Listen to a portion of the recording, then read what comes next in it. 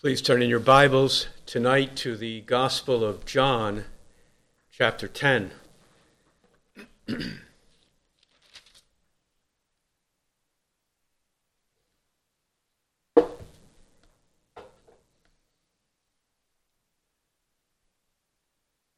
John chapter 10, and I'll read first verses 22 and 23. Where John tells us in verse 22, at that time, the feast of dedication took place at Jerusalem. It was winter, and Jesus was walking in the temple in the portico of Solomon. And then we will look down to verse 30 through verse 36. In verse 30, Jesus said, I and the Father are one. The Jews took up stones again to stone him. Jesus answered, I showed you many good works from the Father. For which of them are you stoning me? The Jews answered him, For a good work we do not stone you, but for blasphemy, because you, being a man, make yourself out to be God. Jesus answered them, Has it not been written in your law, I said, you are gods? If he called them gods to whom the word of God came, and the scripture cannot be broken, do you say of him whom the Father sanctified and sent into the world, you are blaspheming, because I said, I am the Son of God? As we continue our study this evening in this 10th chapter of John's Gospel, we want to first note the significance of Jesus' presence at the temple in the city of Jerusalem at this particular time, which was the feast of dedication, as John tells us in verse 22. Back in the creation, the Garden of Eden was God's temple. It was the place where he dwelt with Adam and Eve as he walked with them in the cool of the day. But by sin, they were cast out of God's dwelling place. No longer did they have his presence or his fellowship with them. But God determined he would make a new way of access to himself, and he set up the tabernacle in the wilderness and then the temple in Jerusalem, which were his dwelling places among his people. He said, Here I will dwell among them and walk among them. But the tabernacle and the temple both have their ultimate fulfillment in the person of Jesus Christ. We meet with God, and he comes to dwell with us in the person of Christ. Jesus is the ultimate fulfillment of the tabernacle and everything that the tabernacle and the temple symbolized. This is one of the themes in John's Gospel here in John chapter 1 and verse 14. The Word became flesh and dwelt and tabernacled among us. And we beheld his glory, John says, glory as of the only begotten of the Father, full of grace and truth.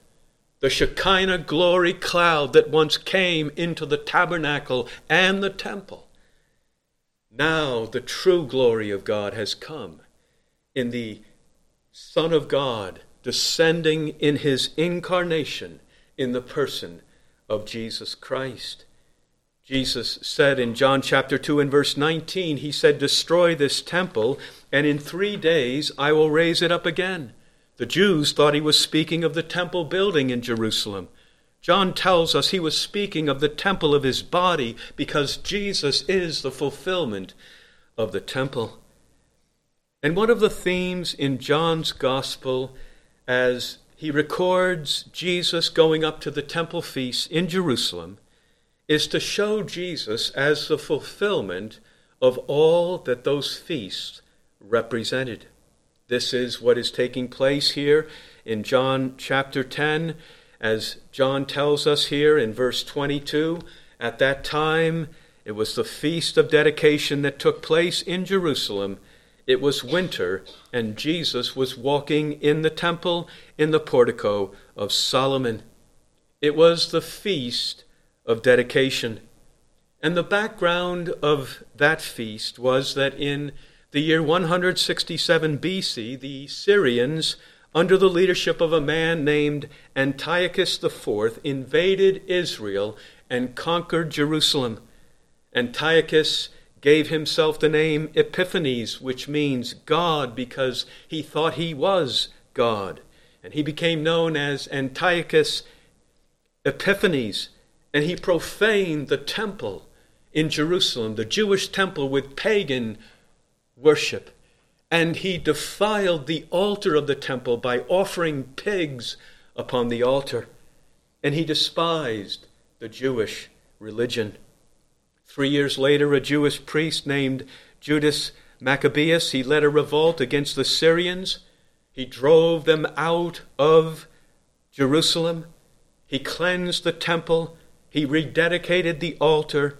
And in commemoration of his victory, they had this annual feast of the dedication.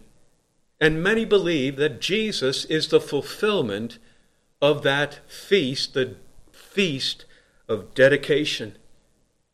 That just as the temple was cleansed, so Jesus Christ is the one who comes to cleanse the temple in a much greater way in Jerusalem. He cleanses the temple by casting out the money changers and overturning their tables. He is the one promised from Malachi chapter 3, who will come like a refiner's fire, like fuller's soap, and he will cleanse. He will come to his temple, and he will cleanse the temple. And just as the temple was rededicated, Jesus is the one who has come in the fulfillment of that dedication. In verse 36, where he says the Father sanctified him, it could be translated, the Father dedicated him and sent him into the world. He is the fulfillment of the feast of dedication. The altar was once again dedicated to God. And Jesus, the true altar, is dedicated by God the Father and sent into the world. He is the fulfillment of the feast of dedication that John mentions in this chapter. So as we continue our study in this chapter tonight, after hearing Jesus' words,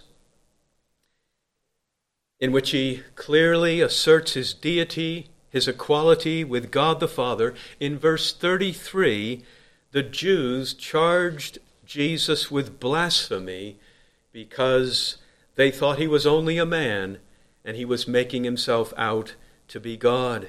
Jesus answers their charge in verse 34 by turning to the Scripture, and he says, "Has it not been written in your law?"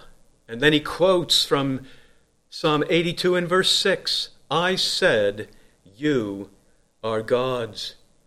And then he makes his defense, beginning with that verse in verse 35.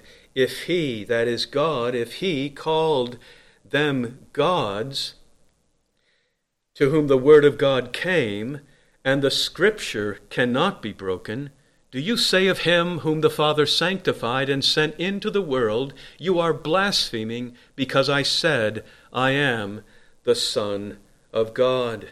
Jesus' defense here, his argument is from the lesser to the greater.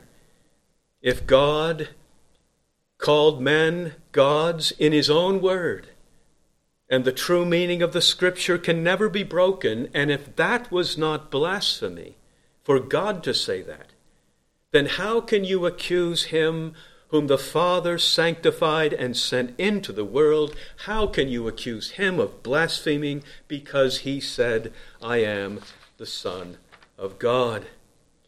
Now, we do not see in the previous discourse here anywhere where Jesus explicitly said, I am the Son of God, as he mentions at the end of verse 36, but he clearly implied the very same thing by calling God his own Father. And if God was his Father, then surely he is the Son of God. And as he says in verse 30, I and the Father are one of the same divine nature. I am of the same divine nature as the Father. And so what Jesus is saying at the end of verse 36 is he is summarizing their charge against him. You are blaspheming because I said I am the Son of God. And so Jesus answers their charge of blasphemy, beginning back in verse 34, where he quotes from Psalm 82 and verse 6. And our sermon tonight is on Jesus' view of Scripture. Jesus' view of Scripture, especially his words at the end of verse 35, the Scripture cannot be broken. We notice an important point here from Jesus' quote of Psalm 82 and verse 6 at the end of verse 34.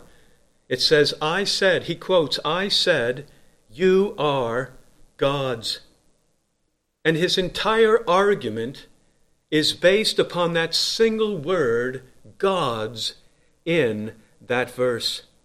If God, in his own word, could call men who are mere rulers on earth, if he could call them gods, and that was not blasphemy, then how can you charge him, of whom the Father sanctified and sent into the world a much greater one? How can you charge him with blasphemy if he takes that same title to himself and says, I am the Son of God? His entire argument is based upon that single word from Psalm 82 and verse 6, the word God's. I said, you are God's.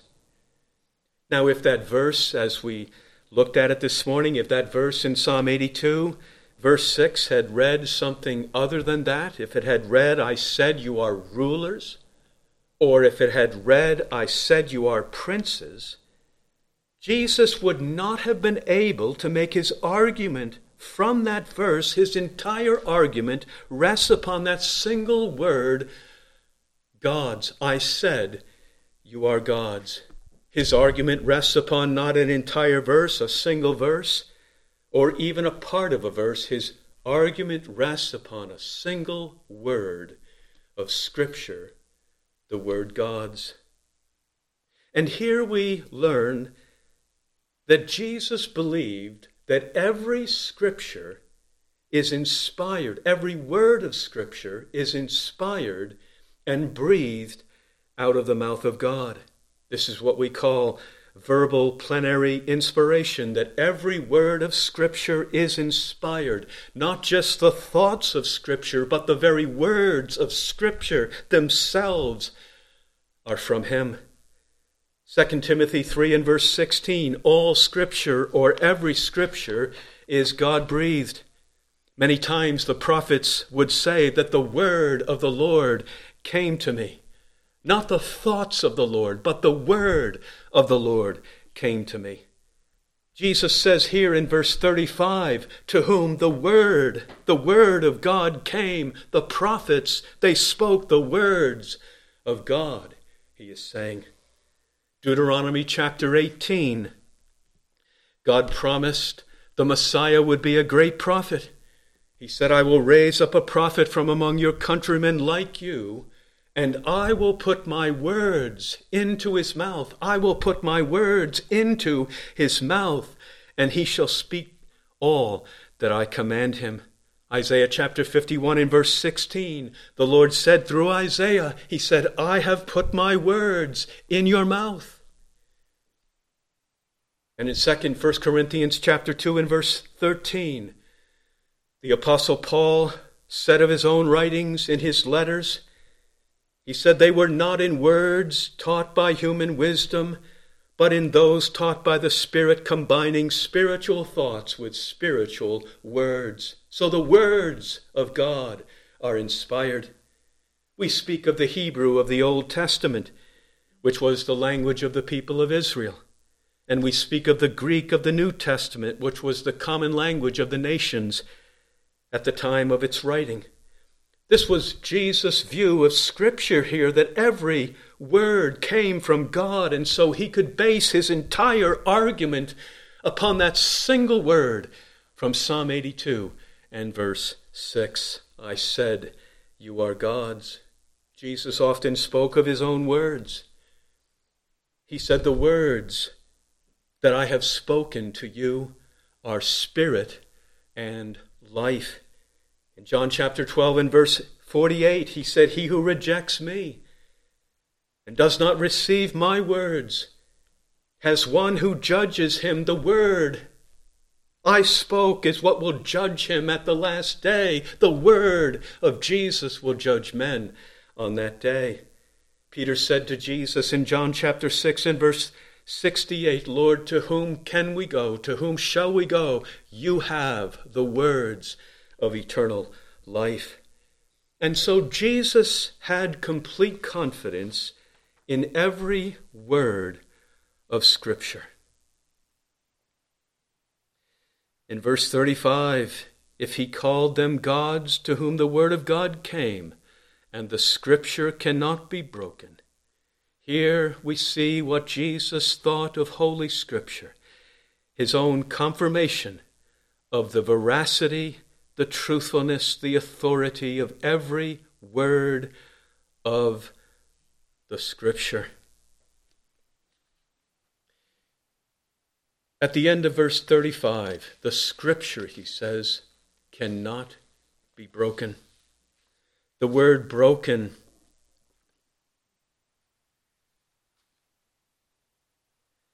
means to prove false, erroneous, so as to be discarded.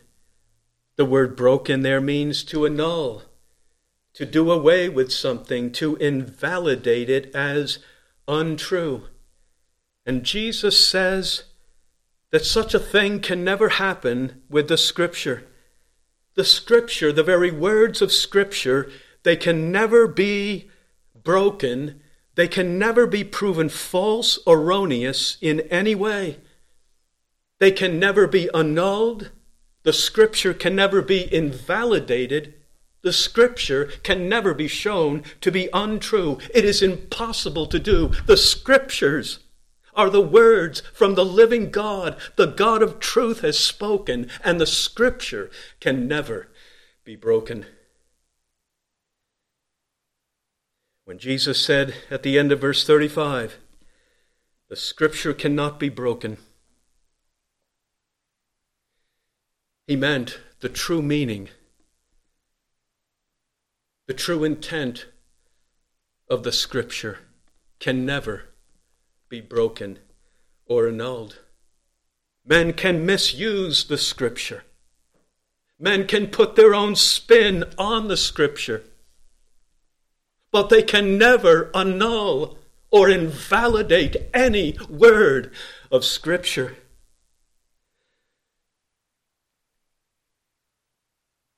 Men can gloss over truths of Scripture, pass over them if they are contrary to their own minds and to their own pleasures. And they can pretend that such Scriptures do not exist.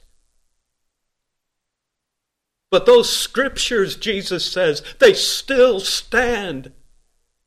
Though men would reject them and deny them, the Scripture still stands, and it cannot be broken.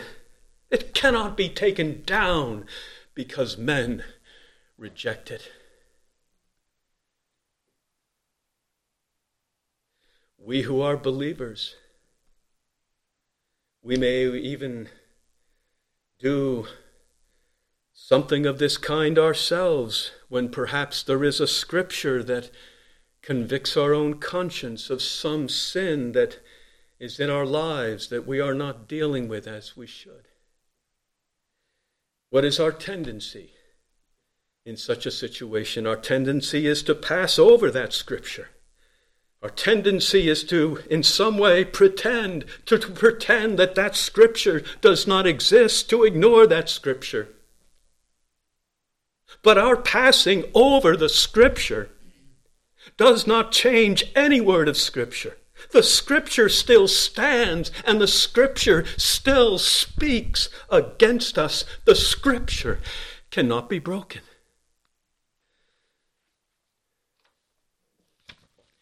Many men argue with Scripture. We see it all the time. They suppress the Scripture. They deny the Scripture. they ignore the Scripture. They even try to banish the Scripture from the face of the earth. But they can never break the Scripture. And the unbelief of men can never nullify or invalidate a single word of Scripture. Let's turn in our Bibles for a moment to Romans chapter 3.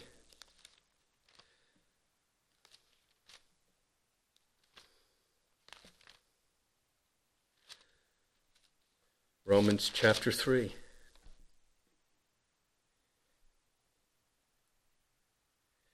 Verses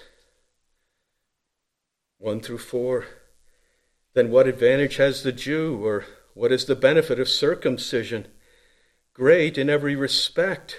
First of all, they were entrusted with the oracles of God. The Jews, they were entrusted with the Scriptures from the Old Testament, the oracles of God, the words that came from God. What then, Paul says? What then? If some did not believe, their unbelief will not nullify the faithfulness of God, will it? Their unbelief, the unbelief of men, it will not nullify or invalidate the faithfulness of God and His Word. Paul says in verse 4, may it never be. Rather, let God be found true, though every man be found a liar, as it is written. And then he quotes from the Old Testament Psalms, that thou mightest be justified in thy works, in thy words, and mightest prevail when thou art judged. May it never be. God will be found to be true, though every man is found to be a liar. The Scripture cannot be broken. This is what men often think. We find it in our generation very much, that they think if they do not believe in the Scripture, or if they do not believe in a certain teaching of the Scripture, then that Scripture must not be true. As if my unbelief and my denial of some truth of Scripture invalidates that truth of Scripture, as if truth begins and ends with me in my own sovereign mind. But truth begins and ends with God. And He is the only one who has spoken His truth in the Scripture, and no Scripture can ever be broken. Thy word is truth, Jesus said. No man can invalidate even a single word of Scripture, no matter what men may think or do. The Scripture cannot be broken. Let me give you some practical examples of what I say. Many Christians today do not believe in the continuance of the fourth commandment. Remember the Sabbath day to keep it holy. They would tell us that the Sabbath day, the fourth commandment, has been abolished in the New Testament. And they think, because they have such a vast number who believe the very same thing, that therefore that great number of people in the church has invalidated and nullified that word of God. But it is not true. And no matter if the whole church should rise up against the fourth commandment, it still stands. The Scripture cannot be broken, and it cannot be nullified by any man. We could say the same thing in regard to the doctrine of everlasting punishment, the doctrine of hell, which is a very fearful thing to think of. And many have denied it and said it cannot be true, but let God be true, though every man be a liar. The Scripture cannot be broken.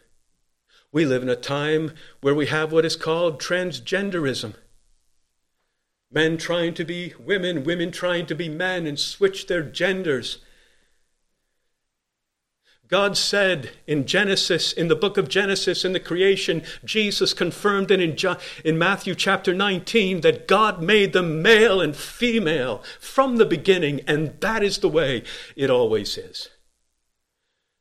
And no matter what men do, they cannot change it. The motto of this modern movement is end the binary. That's their placard, their motto. End the binary. End just the two sexes of the male and the female. End the binary. You cannot end the binary because you cannot end the Scriptures, because the Scriptures cannot be broken.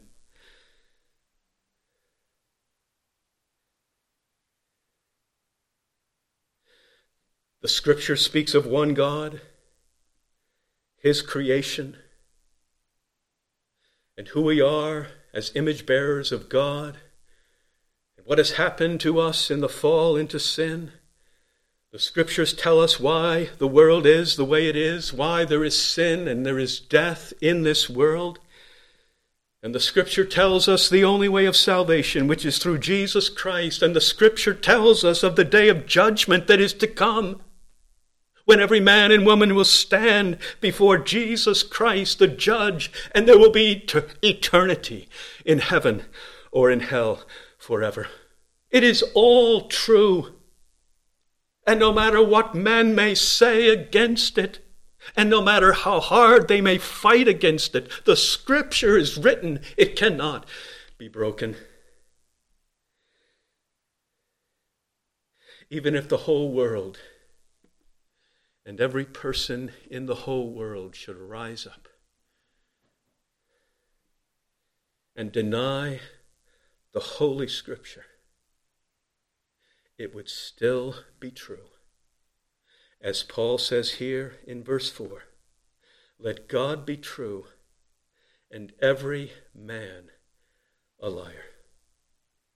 As we read in Psalm 2, let the kings of the earth take their stand, and the rulers take counsel together against the Lord and against his anointed and their word. And let them say, let us tear their fetters apart, let us cast the cords of Scripture from us. He who sits in the heavens laughs, and the Lord scoffs at them, because the Scripture cannot be broken. Even our remaining sin, even our remaining unbelief, even our remaining doubts as Christians cannot nullify the Scripture. Even when we feel that the Scripture is not true, the Scriptures still are true.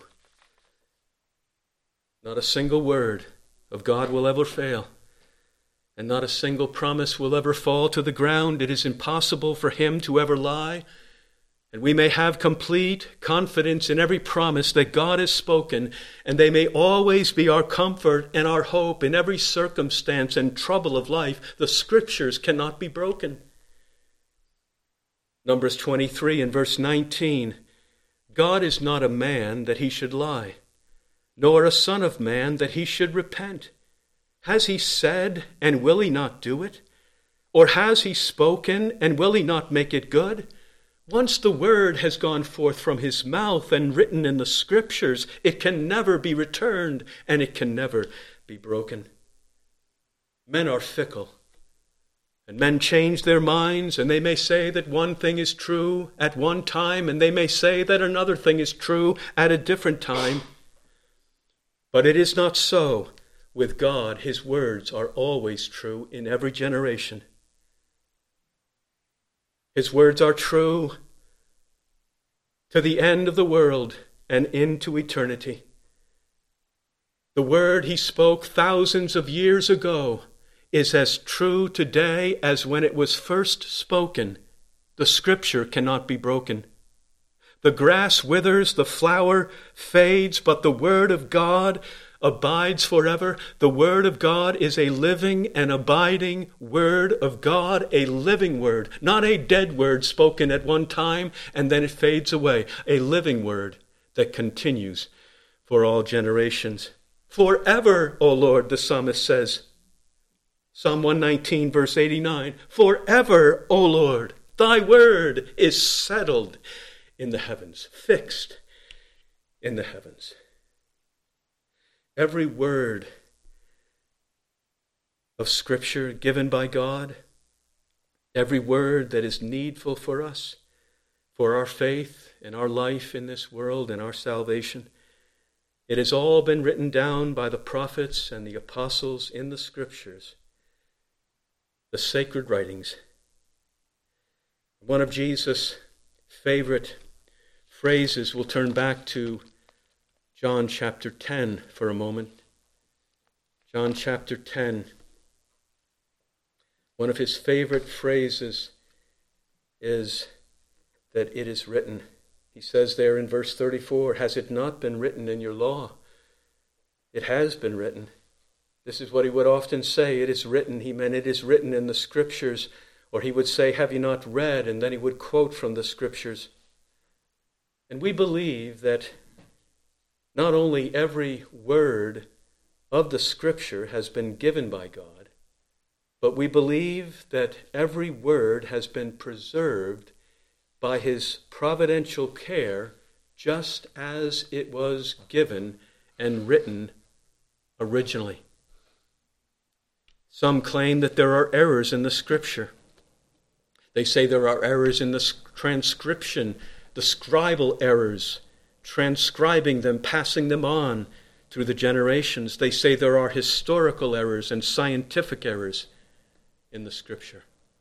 There may be, as Peter says in 2 Peter chapter 3 and verse 16, there may be some things that are hard to understand, which the untaught and the unstable distort as they do the rest of Scripture to their own destruction, but there are no errors in the Scriptures. You may ask me a question about Scripture that I cannot fully and completely answer. But the problem, the difficulty is not in the Scriptures.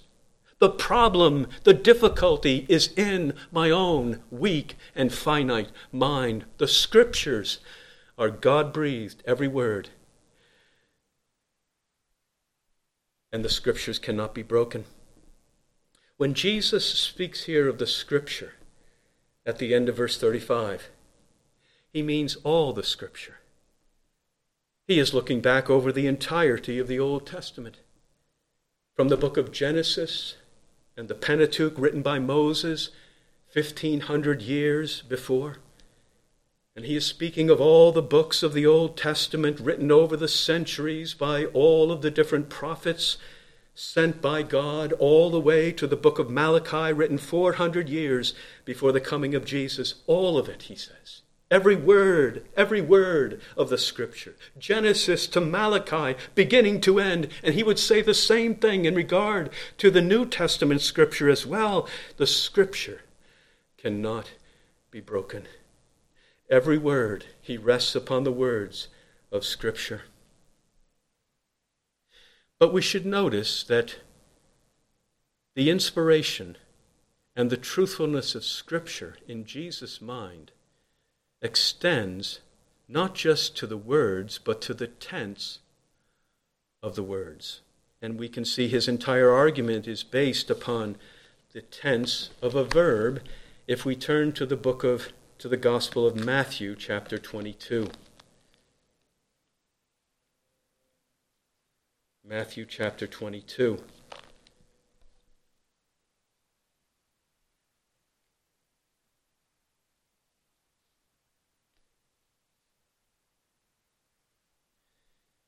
Jesus was in a debate with the Sadducees, beginning in verse 23. The Sadducees said there was no resurrection.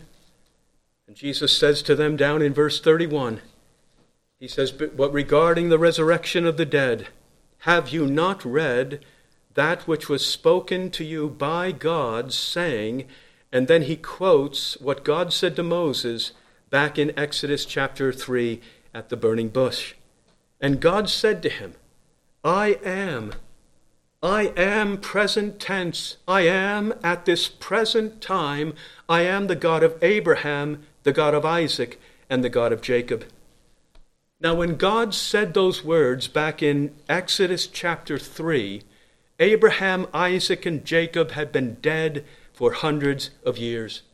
And he did not say, I was the God of Abraham and the God of Isaac and the God of Jacob, but he said, I am. Present tense, I am now presently the God of Abraham, Isaac, and Jacob. And if he is presently the God of Abraham, then Abraham must be alive. And if he is the God of Isaac and Jacob, then there must be a life after death. Their bodies are in the graves, but their souls must be alive with God. And there must be a resurrection of their bodies in the end, because, as he says at the end of verse 32, he is not the God of the dead, but of the God of the living.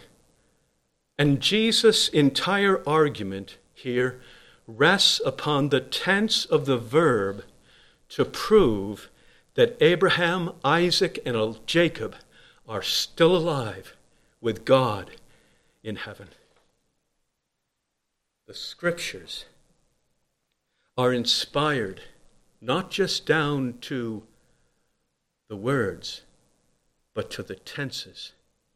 And the Scriptures cannot be broken. That was Jesus' view of the Scriptures here. We can turn to another passage in Luke's Gospel, chapter 16.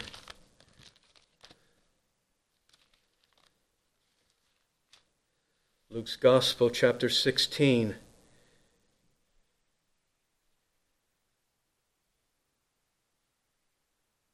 And verse 17.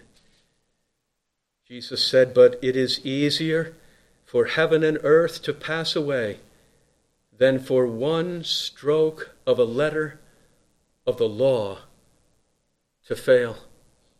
Jesus says the Word of God is more stable, more secure than the whole creation. It would be easier for the stars of the heavens to vanish and for the ground beneath our feet to disappear than for a single stroke of a letter of the law to fail or to be proven untrue. A most astonishing statement of Jesus here. That the certainty of the words, the certainty of the Scripture extends. The inspiration of the Scripture extends not just to the words, not just to the words, and not just to the tenses of the verbs, but to a single stroke of a letter in the law, like the dot on an I and the crossing of a T. You could search the Old Testament Scripture. You could not find the smallest stroke of a letter which will not be accomplished. The Scripture cannot be broken. Jesus put it this way in John chapter 5 and verse 18. He said, truly I say to you, until heaven and earth pass away, not the smallest letter or stroke shall pass away from the law until all is accomplished. The truthfulness of God's Word has been put to the test in every generation. We'll turn in our Bibles back to the book of Psalms, Psalm 12.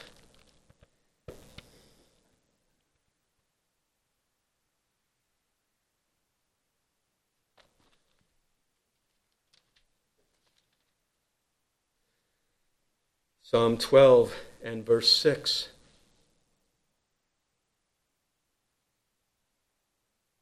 David says, the words of the Lord are pure words, as silver tried in a furnace on the earth, refined 7 times. The words of the Lord, they are pure words.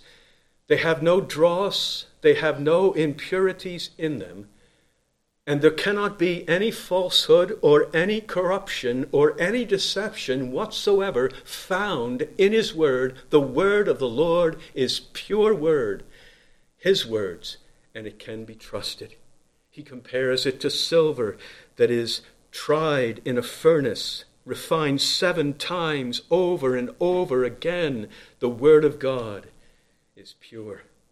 And David makes this statement in verse 6 in a very perilous time when the righteous seem to be overwhelmed by the sheer number and wickedness of the world around them. If we look back in verse 1, he says, "Help, Lord, for the godly man ceases to be, for the faithful disappear from among the sons of men." That's the time in which he spoke these words, when there seemed to be no godly man left, when there seemed to be no one who was faithful in the ways of God.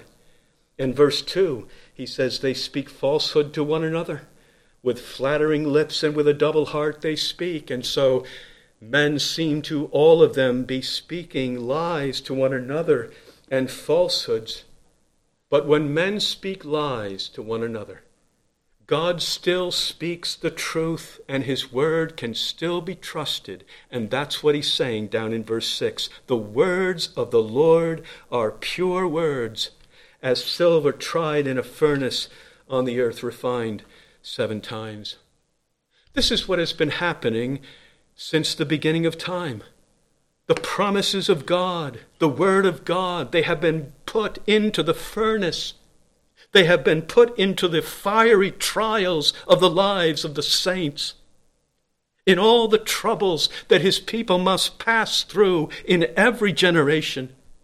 And the quality and the truthfulness of his words are being tested as they trust in them. And this is the conclusion of it all.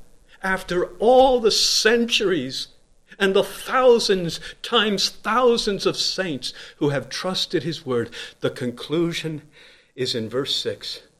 "The words of the Lord are pure words, as silver tried in a furnace on earth, refined 7 times. That's what their lives have proven. We could go back into the scriptures and we could look over the life of Noah. We could see the life of Abraham, the life of Elijah, the life of all the saints of the Old Testament, and this would be the conclusion of all of their lives, that the word of the Lord can be trusted, and it is pure words. The scripture cannot be broken. If we were to go up into heaven tonight and ask the saints in heaven, was there ever a promise that you rested your soul upon and cried to God for, and that promise was not fulfilled? They would all say with one voice, it can never be. The words of the Lord are pure words, and the scripture can never be broken. We turn in our Bibles to the book of Jeremiah. Jeremiah chapter 1.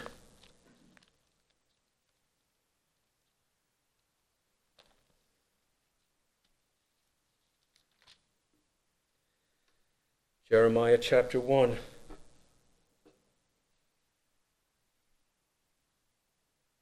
And verse 9.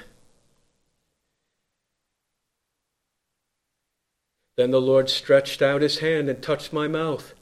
And the Lord said to me, Behold, I have put my words in your mouth. This is Jeremiah being commissioned as God's prophet. And notice what he says there, that he says, I will put my words in your mouth. The words that will come to Jeremiah will be the words of God. Verse 10, God says, See, I have appointed you this day over the nations and over the kingdoms, to pluck up and to break down, to destroy and to overthrow, to build and to plant. He speaks there, the Lord speaks of the great and the marvelous works that he will do among the nations and the kingdoms of the earth. Terrible judgments he will bring upon many. And he will reveal all of these things to his prophet Jeremiah. And then in verse 11, he says, And the word of the Lord came to me, saying, What do you see, Jeremiah? And I said, I see a rod of an almond tree. Now, it may be that the rod of this tree meant the chastisement of the nations, but the Lord explains more now in verse 12. Then the Lord said to me, You have seen well, for I am watching over my word to perform it. That's the phrase that I want us to focus our attention on. The end of verse 12, God says, For I am watching over my word to perform it. So this is what the Lord is announcing to Jeremiah. I will give you my words, and I will tell you of all my works among the nations. I will put my words in your mouth as my prophet. And then you will take my words and you will write them down in the book as Holy Scripture. And then from my throne of glory and power in heaven, I will be watching over every word that I have spoken. I will be watching over every one of them to perform them and to make sure that every one of them is accomplished. This is what our Lord Jesus does in heaven tonight from his throne of great power. He watches over every word that he has spoken, every part of every word, just as he intended it, every tense of the words that he has spoken, every jot and tittle of the little letters of the law, every word, Jesus Christ, with power, with all power in heaven and earth, is watching over his word. He says, I am presently, always, continuously, forever and ever, I am watching over every one of my words to perform them. What could be more certain and what could be more sure than this? To have the great, glorious God of heaven looking down from his throne of power in heaven and watching over every word that he has spoken to perform it. And that's what he's doing with every passage of Scripture. From Genesis to Revelation, there is no word that he has spoken anywhere that he is not watching over to accomplish it and to bring it all to pass. And here in John chapter 10, no wonder the Son of God comes down from heaven in an incarnation from that throne, and he can tell us that the Scripture cannot be broken. The Old Testament Scripture was inspired by Jesus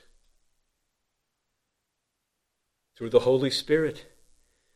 Peter tells us in 1 Peter chapter 1 and verse 11 that the Spirit of Christ, the Spirit from Christ, was within the prophets as they were predicting the sufferings of Christ and the glories to follow.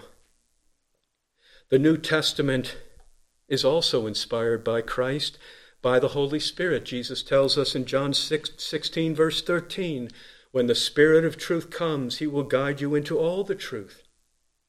So all Scripture, Old Testament, New Testament, the whole Bible is inspired by Jesus through the Holy Spirit. In this mysterious and supernatural miracle, he spoke his own words. The Holy Spirit brought those words down from heaven and inspired men to write them in the pages of the Scripture. And Jesus descends from heaven, and he has such confidence in the words, even down to the tenses, and even down to the jot and tittles of the letters of the law. And who could know more of the truthfulness of Scripture? And who could be a more faithful witness concerning the veracity of the Scripture than Jesus Christ our Lord? And what does he say? Down to the words, to the tenses, to the jot and tittles of the letter, he says, every Scripture cannot be broken.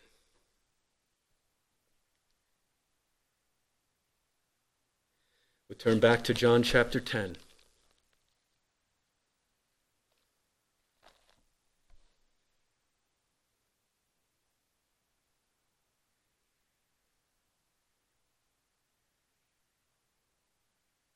John chapter 10, and Jesus here, in his argument to defend himself against the charge of blasphemy, He goes back to a relatively obscure verse in Psalm 82 and verse 6, and he bases his entire argument on that single word, God's. And by his own example of going back to what we would think is a relatively obscure verse of the Old Testament, and basing his entire argument upon that one word, what we learn from Jesus is there are treasures to be found in the smallest places of the Scripture. There are jewels to be found in the hidden corners of God's holy word. Proverbs chapter 2 tells us of how wisdom is found in the Scriptures. If you seek her as silver and search for her as for hidden treasures, then you will discern the fear of the Lord and discover the knowledge of God. How do men seek for silver? And how do they search for hidden treasures? They dig down deep into the earth. They labor with their shovels, and they sweat in their labor. And they bring out their drills, and they burrow down into the darkest places. They even go down into the depths of the sea to find hidden treasures. And we can do the same with the Scriptures.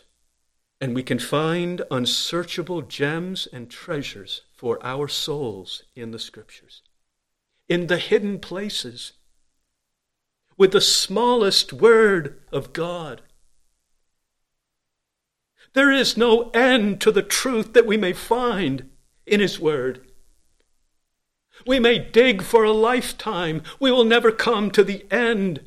Every word, every tense, every jot and tittle is truth and power and comfort from the living God. The Son of God has come down from heaven to confirm this to us, and He has told us that the Scriptures cannot be broken. We close with two applications tonight from what we've seen of Jesus' words here, that the Scripture cannot be broken. Two things we say briefly. The first is how careful we should be to walk in all the ways of the Scripture. The Scripture is our guide on the narrow way that leads to life. Psalm 119, 105, Thy word is a lamp to my feet and a light to my path. I have sworn, David says, and I will confirm it, that I will keep thy righteous ordinances. If God's way of life in the Scripture is true, the only good and right way, and the Scriptures cannot be broken, they cannot be invalidated or nullified by any man, no matter what we do, then we ought to be careful to make sure that we are living according to them in every way of life. God commands us how we should live in private. He gives us direction in our family life as mothers and fathers, as sons and daughters. He tells us how we should live in the world as citizens in the workplace, how we should conduct ourselves as members of the church. We must be careful that we walk in all of His ways, because our not walking in His ways will not nullify any of the Scriptures. The Scriptures cannot be broken. They will still stand, and we must know them and walk in them. Blessed be God. He has not only given us the Scripture that cannot be broken, He has given to us the Holy Spirit who dwells in us now, and Christ lives in us. And the Holy Spirit gives us understanding into the truth of the Scriptures.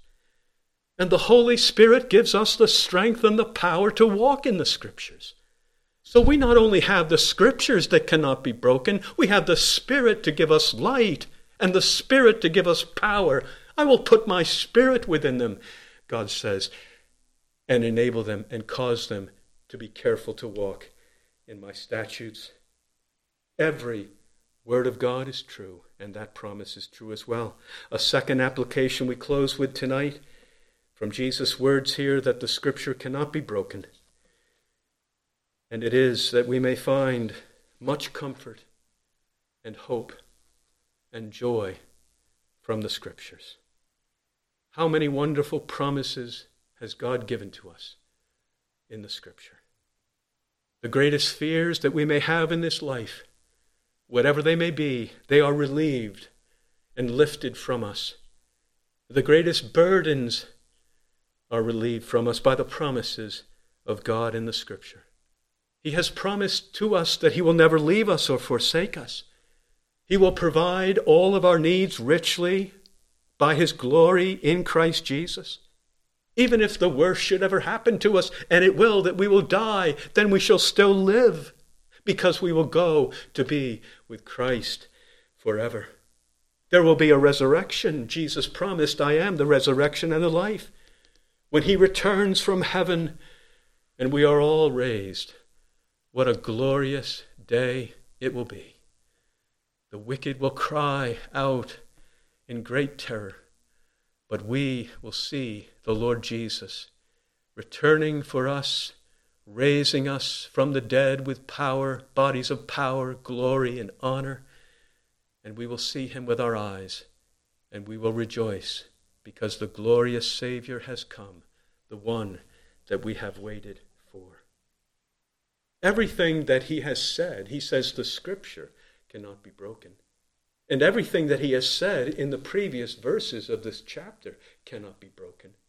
My sheep hear my voice. He says in verse 28, I give eternal life to them. No one shall snatch them out of my hand. And not even the Father. No one can snatch them out of the Father's hand. That is Scripture. Every Scripture. No Scripture can ever be broken. We live in a world that has no hope. We live in a world that has no future beyond the grave. What a desperate way to live one's life. To think that death is the end of all things. For us, it is the beginning of glory. We have great hope because these hopes are spoken so clearly to us in the Scripture. The Scripture cannot be broken. We shall see the throne of God and the throne of the Lamb, and we shall see his face. He has promised so many things to us. It is our joy, our hope, our comfort, that we trust ourselves and rest our souls upon the Scriptures entirely. May we love them. May we believe them. May we have great confidence in them. The Scripture cannot be broken. Let's pray. Father and gracious God in heaven, thank you for your glorious word that is true, the word that has come from heaven and is written for us in the book.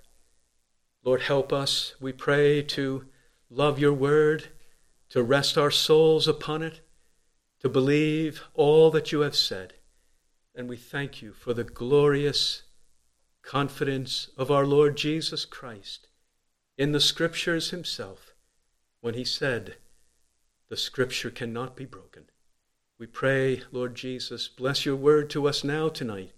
In Jesus' name, amen.